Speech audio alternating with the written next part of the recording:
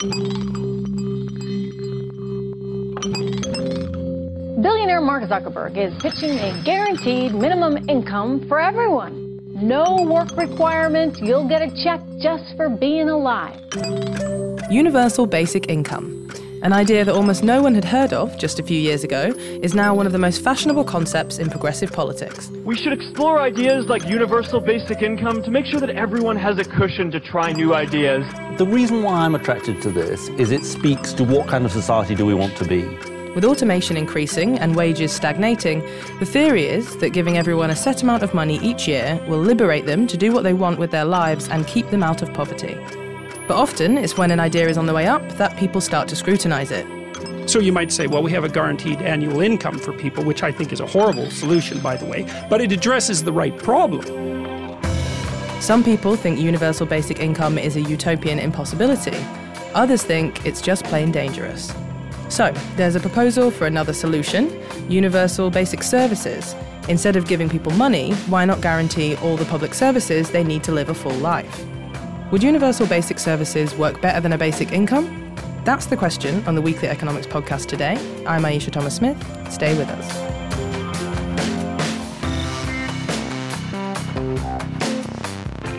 Okay, so we've got some special guests for our discussion this week. First up, New Economics Foundation Principal Fellow and legend, Anna Coupe, who is a fan of universal basic services. Hi, Anna. Hello. Welcome to the podcast. Lovely to have you. I haven't had you on the podcast before. This is lovely. And we're also welcoming onto the pod for the first time Coordinator of Basic Income UK, Barb Jacobson, who's unsurprisingly making the argument for basic income. Hi. Indeed. Thanks very much. Awesome. So we're going to dive straight into our main discussion this week, which is on universal basic income, sometimes called UBI, or universal basic services, sometimes called UBS, I think. Is it ever? Has anyone ever said that? It's a very new way of describing what we're in favour of. Okay. But it has been called that as a way of making it clear that it's a kind of a counter argument to UBI. Oh. But it's not generally described that way. You talk about public services, more and better public services. Okay.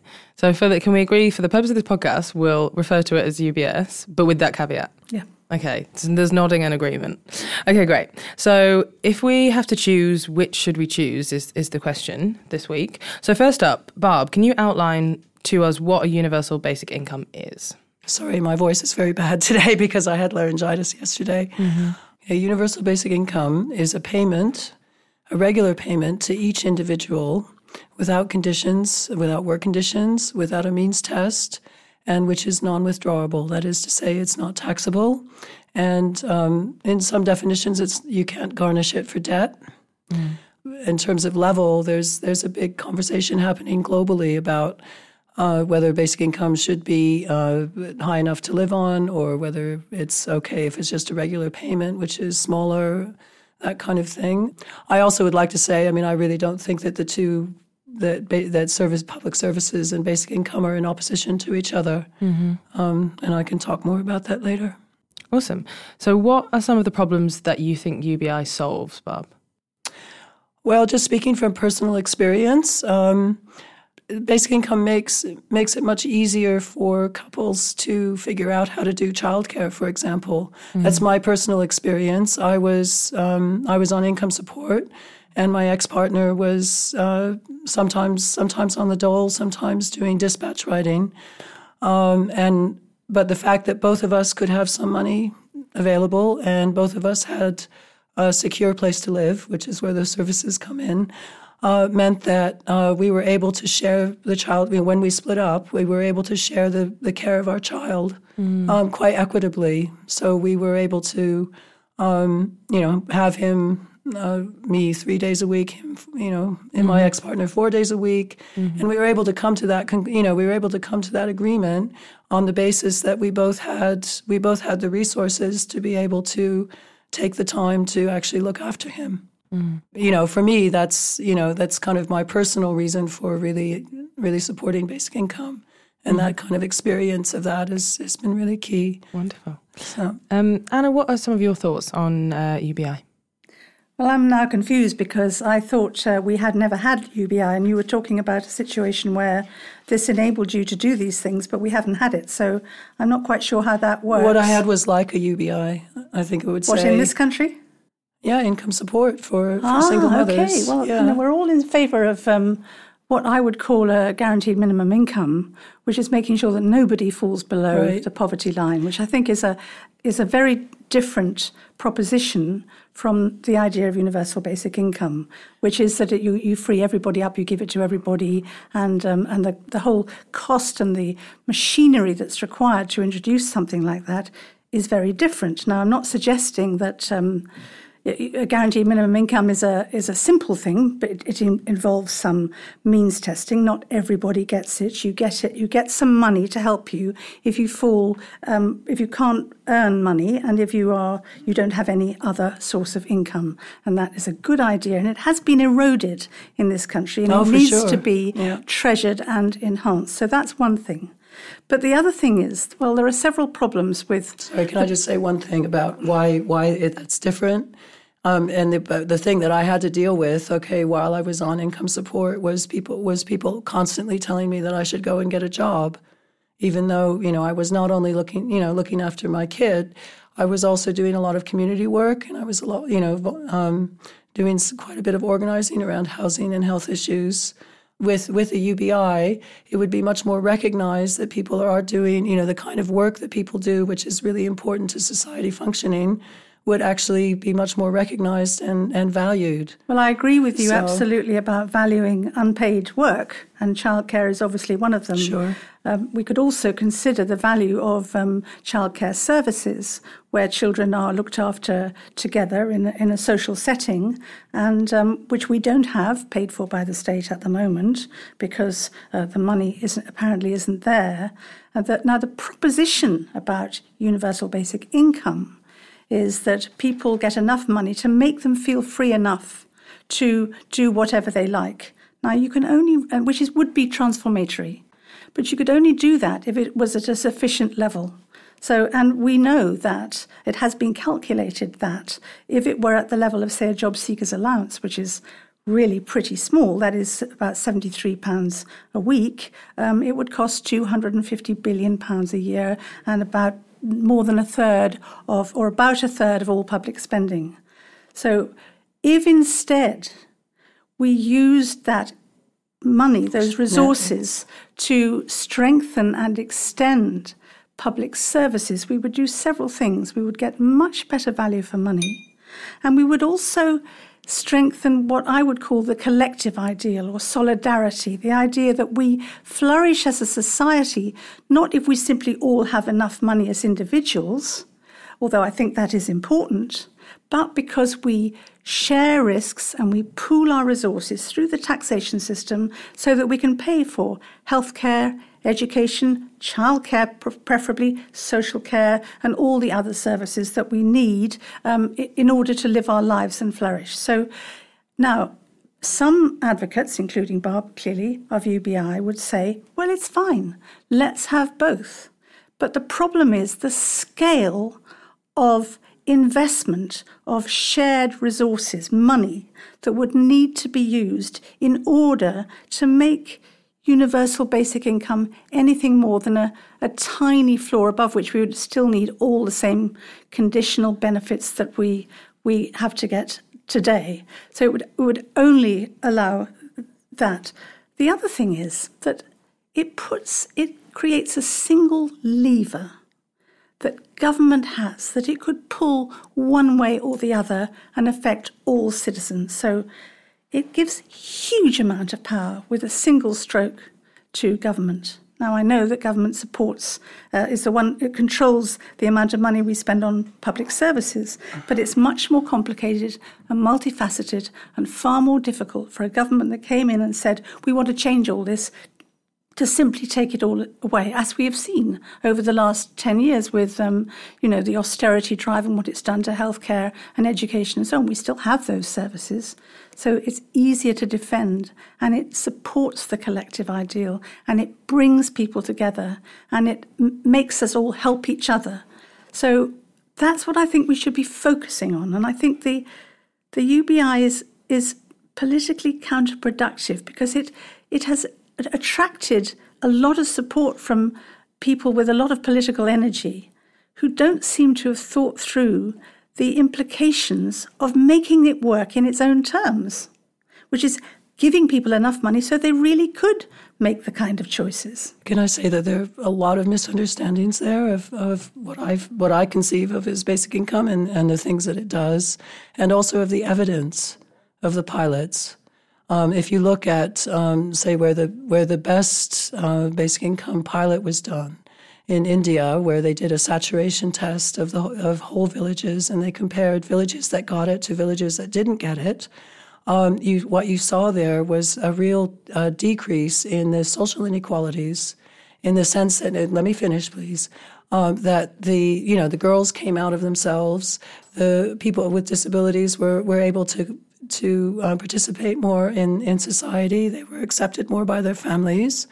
That's something that actually wasn't looked for in the pilot. What they were really trying to look for was what kind of economic This is a country without a welfare state. So there are no public services. Let me finish, please. I've seen the video. I'm going to go on to the Canadian pilot in Manitoba in the 70s, which was not a full basic income; it was a MINCOM. Okay, that's for sure. But in that situation, you saw kids stay in education much longer. You saw a big drop in hospital admissions for both domestic violence and for accidents. And people really felt it, when you talk to people about it, they felt that the shame of claiming went away. There's a really, really big kind of shame of claiming benefits and dealing with the bureaucracy, all right? And it's not just, I know it's got an awful lot worse in the last 10 years, all right? I work, I'm a welfare rights advisor, okay, so I deal with this all the time. But even when I myself was on income support, all right, information wasn't given to me. I was not, the proper information was not given to me about what I could claim. It was, people were always asking me, "Where's your job?" But they didn't count the work that I was doing already. That is a separate argument, I really think. It's not that, yes, we would both, I'm sure, equally like to have a system where people are not victimized and treated like you're describing by the income support system. And it could be a lot better than it is. And it is certainly right that no one should not have enough money to live on. But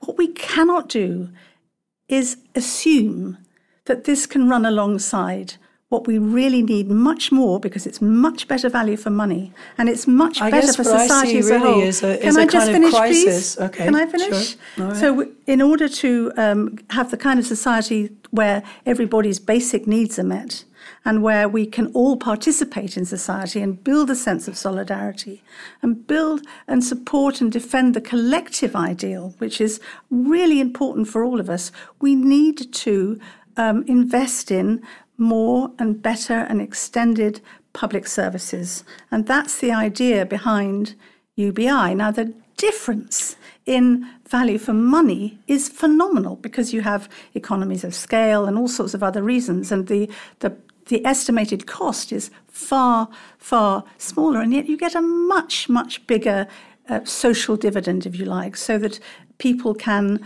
live their lives, they can go on and have more education. And I do not think that if we want to pursue greater gender equality, which I'm sure we both do, if we want people to feel supported and free to live their lives as they want, what they need is they need healthcare, they need education, they need childcare, they need social care, and it is possible to have. But some of us want to do childcare for ourselves. We want to look after our own children. I want to ask two very specific questions. I wanted to ask choice. The first question I want to ask you, Anna, which might seem like very simple, but UBS. It sounds to me like what you're describing already exists in effect, and I feel like that might be a bit confusing for listeners. Like, obviously we have the NHS, we have education, we pay for these things out of our taxes. So what's the difference between what we have now and what you're advocating? Well, in a nutshell, it's that they are under threat. Mm-hmm. They are being eroded by a range of of government policies and actions. And the idea, which was actually not my own idea, but developed by a team of economists at UCL,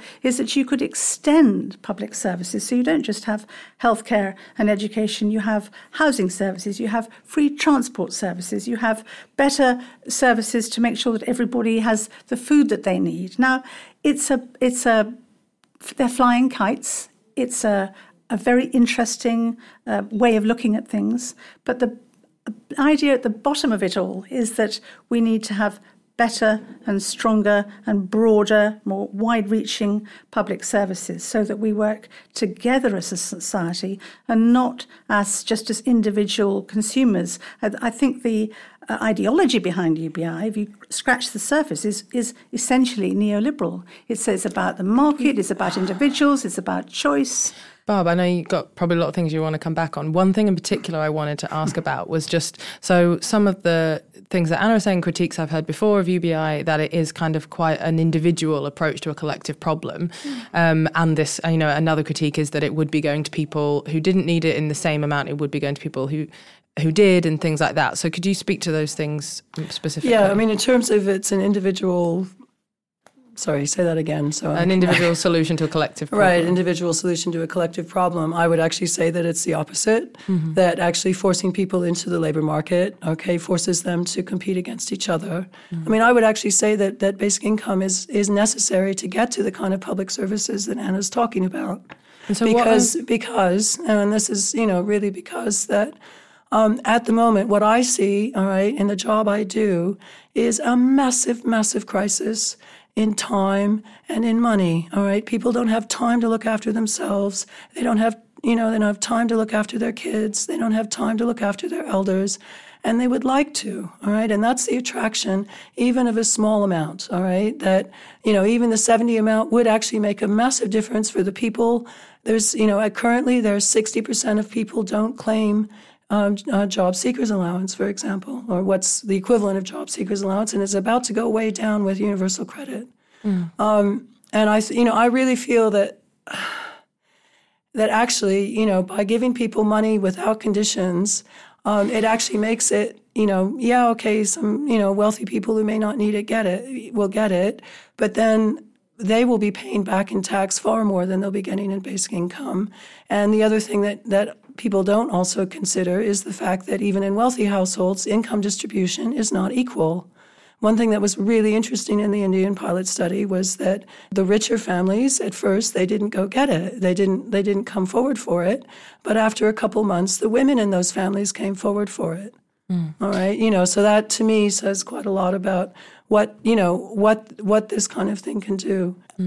I'm just trying to say my experience of being on income support was that when people had when people were in the same situation, knowing what we all had, it was actually very conducive to working together. I've been unemployed. I've been on the dole. Sure. It was easy back in the day when you could go on. It's easier. I would agree. If what you say is when you're out of work or you can't work for whatever reason, you go and you can apply for money and get it. That's what I would call a minimum income guarantee. Quite a different matter. So I would agree with you about that. Let's just get this India thing out of the way. The effects that a UBI experiment would have in India, where there is no welfare state at all, no existing public services. Not exactly Wait true. a minute. That's not true. There's nothing comparable to what we've got. I've seen the evidence from India, and I think it is very misleading. So let's get that. But let's talk about your point, which is a very valid one, is that people need more time. And one of the things that we've been doing at the New Economics Foundation is developing the case for a shorter working week. And indeed, absolutely. But we I always absolutely say, applaud that. You want shorter working hours as the standard for men and women so that they can share childcare and other responsibilities, very important. And you put that side by side with a campaign to increase the income that individuals have. And you do that through a higher living wage, a guaranteed minimum income for those who can't work. You can have credits for people who care that can be paid back in terms of a pension rights. There are all sorts of ways that you can do this. Which are quite complicated. UBI, given to everyone, will subsidise low wages. It will increase the opportunities of employers to exploit workers because they know that they can get the money anyway. So why should they bother to pay more? They will not do anything to help trade unions strengthen their bargaining power. They will not disturb a hair on the head of modern capitalism. I actually feel quite differently about this, all right? I mean, the current... But just before we jump in, I just want to ask one follow-up question. Sure. So just coming back to UBS again, all the services that we've been talking about, some people have discussed, maybe food being part of that or other things. Like, what is decided, what is a service? And what would be covered by that? Well, I think this is an open debate because it's only just beginning. And they've said, well, what would it cost to make sure that everybody, for example, could have free bus transport, which would in itself be a transformation. And they've looked at housing and they've looked at food. But I think with food, they were looking at what would it cost to make sure that everybody, could get food that they needed if they didn't have any from a food bank. So some of those services where... Why perpetuate food banks? Well, I wouldn't. Outrageous. But this is not the point. The point is not whether food banks are a good idea. I agree with you that we would like to get rid of them. But what they're doing is they're trying to say, what is it that people need? And what's the best way to help people get what they need by pooling their resources and sharing the risks and working together. So alongside some kind of minimum income guarantee, which is important, these services are what they are looking at. So we have to think about all these ways in which we need to meet our needs, and some of them can be met much more efficiently by introducing or strengthening public services of one kind and another than simply saying, here's a little bit of money that everybody has. And indeed, the most people who got it would not need it. It would be a way of getting rid of the stigma and the complexity of claiming benefits, yes, but it's the wrong answer to a very real problem. Barb, so a question that I have for you, just following on from that, is are there ways in which that some variation on a UBI could work together with the kind of the UBS proposal, or be an element of that, rather than being the solution in itself? Absolutely. I mean, I've already mentioned housing. I mean, it depends on whether we're talking about this particular universal basic services idea or whether it's broader public services. All right. I mean, I think there are huge flaws in universal basic, in this particular view of universal basic services. They're not quite universal. So there would be some extra cost, in terms of like using those costs as a way to compare that to basic income. All right. I think they're kind of chalk and cheese. I mean, and I would also say this idea about food. I mean, they refer in the report to the immensely popular Meals on Wheels scheme. Well, I'm sorry. I mean, I work with pensioners, and Meals on Wheels is like the kind of last thing you do when you really can't afford anything else. So the idea would be to make it better. That's the thing. I would love to improve the service. but that's you could make it better for the people who really, really need it. But see what's happened with Meals on Wheels, and we probably agree here, Anna. Okay? I think we probably do. Yes. Okay, what's happened with Meals on Wheels, and all kinds of care services that happen in the home is that they've got completely, they've stopped being actual public services, and they've started to be run by agencies. So there is no kind of neighborhood coordination. But again, I would say that with a basic income, and I would go for a higher basic income, all right? Howard Reid also did some figures a few years ago about a higher level basic income that would, I think the net cost, if you look at net cost and not just the overall cost, but the net cost, that is what's paid out and then what's got in terms of taxes, was something like $31 billion, all right, which is actually not that much, all right? And so these figures, all right, that we see about, UBI will cost this much, and this is, this is claiming to be revenue neutral. Some UBI schemes claim to be revenue neutral. I just think that's a kind of lack of ambition, really. When we're talking on the streets to people about basic income, which it is an idea that really does capture people's imagination in a way that services don't.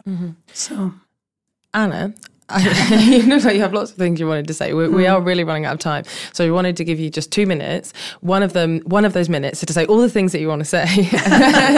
And then the other minute is just to answer the question of, particularly around UBS or the public services, is it realistic? I know a lot of the UBI gets bashed a lot for being like very pie in the sky, it's never actually going to happen. Is UBS something that's a bit more attainable, or is it another kind of big idea that we can't reach? Well, one of the problems with UBI is it's a kind of silver bullet. Listen, this is a great idea. It's a simple idea. Economists love it because they can reduce it to numbers, and then it seems, they can. But life is complicated, and this the UBS idea is a thought experiment with some good calculations behind it, which say, what if everybody had access to public transport as well as health and social care and education and so on?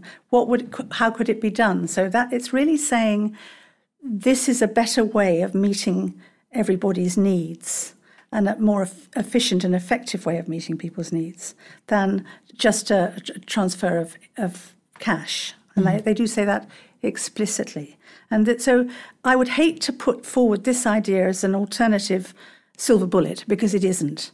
But the idea that really matters is that we need to defend the collective ideal, the way in which we work together to create a society where all our needs are met. And I do not think by giving everybody a tiny little bit of money, it will cause that transformation. And I think it'll be much better I certainly don't think that we would find enough money if we're going to spend something like a third of all public spending on UBI, that we'd be able to do anything other than continue to shrink the health service and the education service, and all the other things, and not get any of the other expansion and strengthening of public services. So you can forget some kind of universal childcare service, for example, that would be a really good idea. So now I know that we can always say you can get more money. Yes, you can not pay for Trident, you can not do this, you can reduce spending on the military, all the things that progressives say all the time. Yes, there are other ways of finding money, that is true. But if there were other money, I would rather it was spent on greatly expanding and strengthening these collective services. And also, sorry to introduce widely new matter at the end of this, but we need a sustainable infrastructure. We need to prepare for mitigating carbon emissions, reducing our energy output. There's a big spending ask there to get the kind of sustainable economy we need for the future. So I would rather spend that money on better services and a greener future than on this idea of giving individuals money whether they need it or not. Okay, so we obviously could talk about this for the rest of the evening, but unfortunately we are out of time. Right. But thank you so much, Anna and Barb, for coming to discuss UBI and UBS with me and everything in between. I feel like I know a lot more. I feel a little bit more confused, but also quite hopeful about that there's such wonderful ideas even being thought about and tested as an alternative to what we have right now, which I think we'll all agree is quite a mess. This is the last in the current series of the Week at Economics podcasts, but we'll be back soon with some new episodes for you. Your shares and reviews on Apple Podcasts have really helped us reach more listeners this series, so if you do like what we've been doing, do us a favour and share our episodes on social media or give us a 5-star review wherever you listen to us. The Weekly Economics podcast is produced by James Shield and brought to you by the New Economics Foundation. See you again soon.